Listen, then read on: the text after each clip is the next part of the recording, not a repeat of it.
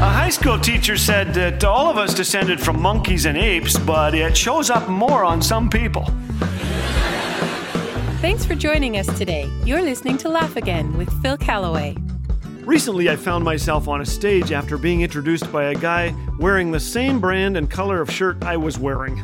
But that's nothing compared to the 7 crazy coincidences you are about to hear. A 3-year-old Colorado boy fell out a 3rd-floor window, did 2 somersaults, and landed on his feet. "I fall really, really far," Dylan Hayes told CBS News. His mother said the boy was beyond lucky. He also happened to be wearing a Superman shirt. According to the Blender Book, in 1895, there were only 2 cars in the state of Ohio. Sadly, they managed to run into each other. Crazy coincidence number 3, Hitler was born 129 years after Napoleon, came to power 129 years after Napoleon, invaded Russia, guess how many years after Napoleon? You're right, and was defeated 129 years after Napoleon. Violet Jessup was known as Miss Unsinkable. The reason? She was aboard the HMS Olympic when it struck the HMS Hawke, the HMS Britannic, when it hit a mine, and the Titanic when it sunk in 1912. I don't want her on my boat. During the 1930s, a man named Joseph Figlock was out for a walk when a baby fell out a window, landing on Joseph's shoulders. Exactly 1 year later, the same baby fell on Joseph again at the exact same spot. Neither were harmed. No word as to what was going on in the poor baby's house. In 1911, 3 men were hanged in London for the murder of Sir Edmund Berry at a place called Greenberry Hill. The names of the men? Green, Berry, and Hill. In 1939, twin boys were separated at birth. Their adopting families named them both James. Both married a woman named Linda. Not the same woman, I presume, but both had boys they named James Allen. Both divorced and remarried women named Betty. Both had a dog named Troy. In 1979, the men were reunited. Imagine their laughter upon discovering these amazing coincidences.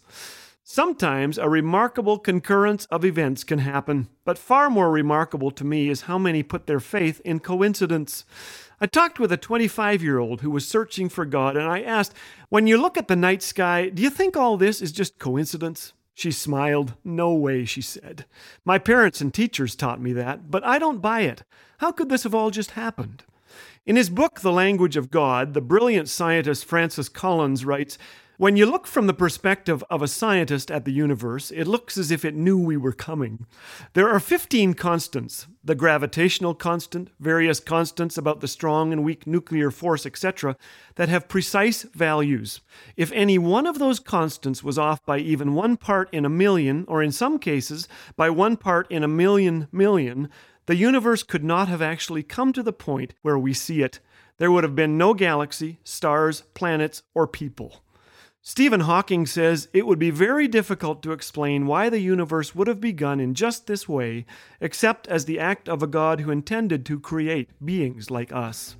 To put my faith in the coincidence of something coming from nothing, from no outside cause, seems akin to believing I could whack 6 million consecutive 95-mile-an-hour fastballs over the center field fence with one arm into the same guy's drink. Someone said, "Did you know baseball is mentioned in the Bible?" "I didn't know this." He said, "In the big inning." Well, in the beginning, God created the heavens and the earth, Genesis tells us. Nothing else makes sense to me. Nothing else but knowing the God who loves us can fill us with such purpose, joy, and hope. From birds to giraffes to geckos, these creatures are not just incredible, but wonderful evidence of our God's handiwork. Creation's Awesome Critters is a wonderfully illustrated 12-chapter children's book filled with activities, jokes, and Bible verses. This is a fantastic book bringing parents and grandparents together with their kids to learn more about God and His creation. To request your free copy today, visit laughagain.ca. Laugh Again, truth bringing laughter to life.